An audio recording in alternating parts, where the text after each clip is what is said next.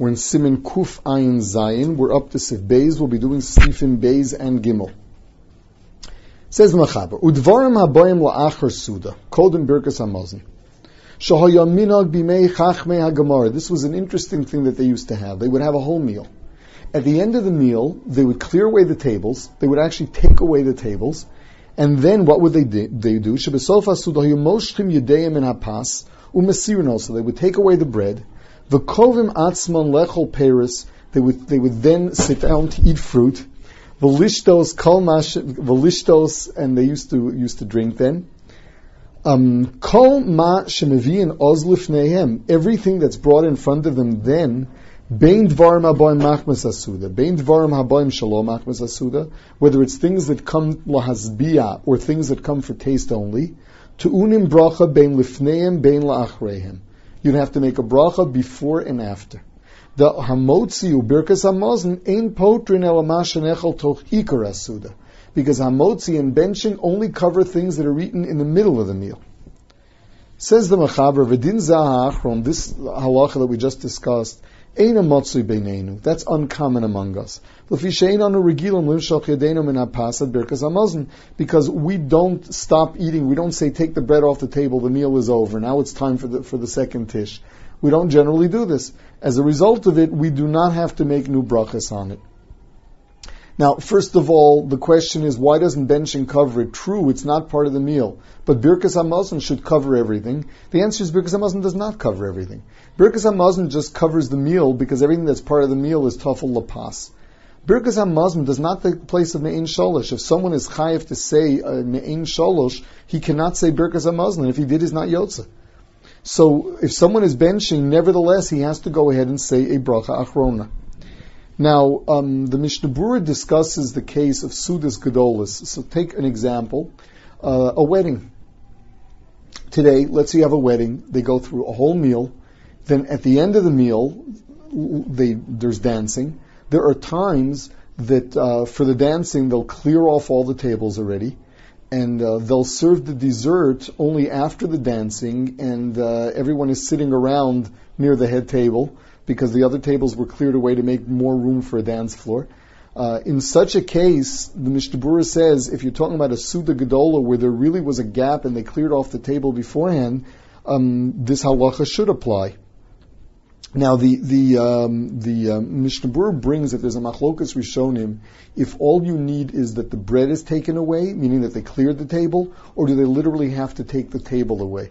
So the nafkamina would be, at some weddings they just clear the table before the dessert, and in other weddings they actually physically take the tables away. The Mishnah Berurah is makel that if they don't take the tables away, it's still a continuation of the original Suda. Whereas if they do take the tables away, it looks like a completely different Suda, and in that case, you would have to make a bracha rishona ve'achrona on the dessert.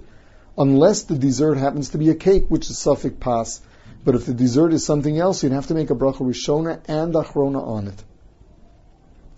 Now, with regard to this halacha, the Mechaber said that if they cleared away the table, or the Mechaber said if they take away the pas, if they're masalik the pas, then you have to make a bracha on everything you eat, even if they're dvarim haboim machmes hasuda. Meaning, even if these are things that we're eating because we're hungry, things that are eaten to satisfy and not just for taste. There are different kinds of such things. One of them is daisa, meaning a cereal, something that is made of chameshes minei dagan. The Mishnah Berurah brings that there's a machlokas. First of all, some say that with regard to chameshes minei dagan, if you say birkas hamazon afterwards, you're yotze, because it's grain and it's filling and it's a dish, even though it's not a bread. Therefore, he says that if what they served was a dish of chameshes minei dagan, one should not make a bracha achrona on it, and instead one should have kavanah that benching should cover it, and he's yotze with that. The next thing is a case that it does happen in our circles. What happens if they were about to bench? Say it's a Sudas mitzvah or Shabbos. They already took the kos to bench. They're about to start benching, and then they realized that there was something else that they were going to eat. Says that says the Mishnah Berurah that is considered a hesach hadas, and there is no question that you have to make a bracha rishona on it.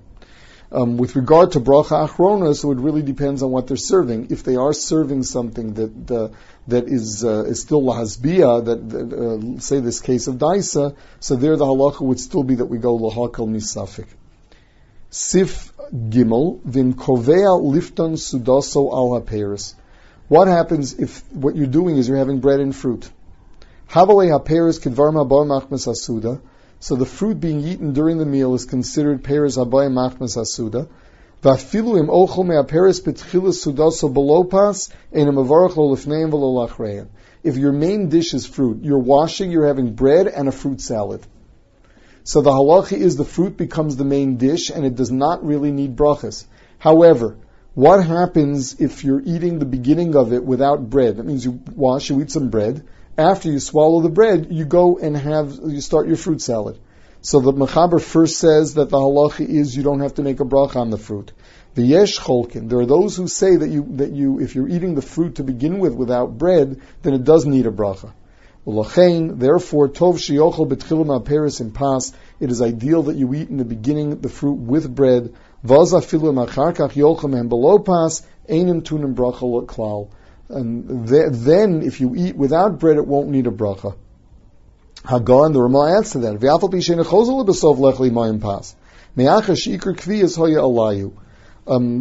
the ikr kviyas was with Paris, so if you started them off with bread, that is enough. Halacha l'maisa. Someone is having a fruit salad for lunch and he's washing and having bread. After the motzi, he should eat some bread, and then right after that, have the first spoon of fruit salad together with bread. Once he does that, he will not have to make a bracha on the fruit salad at all.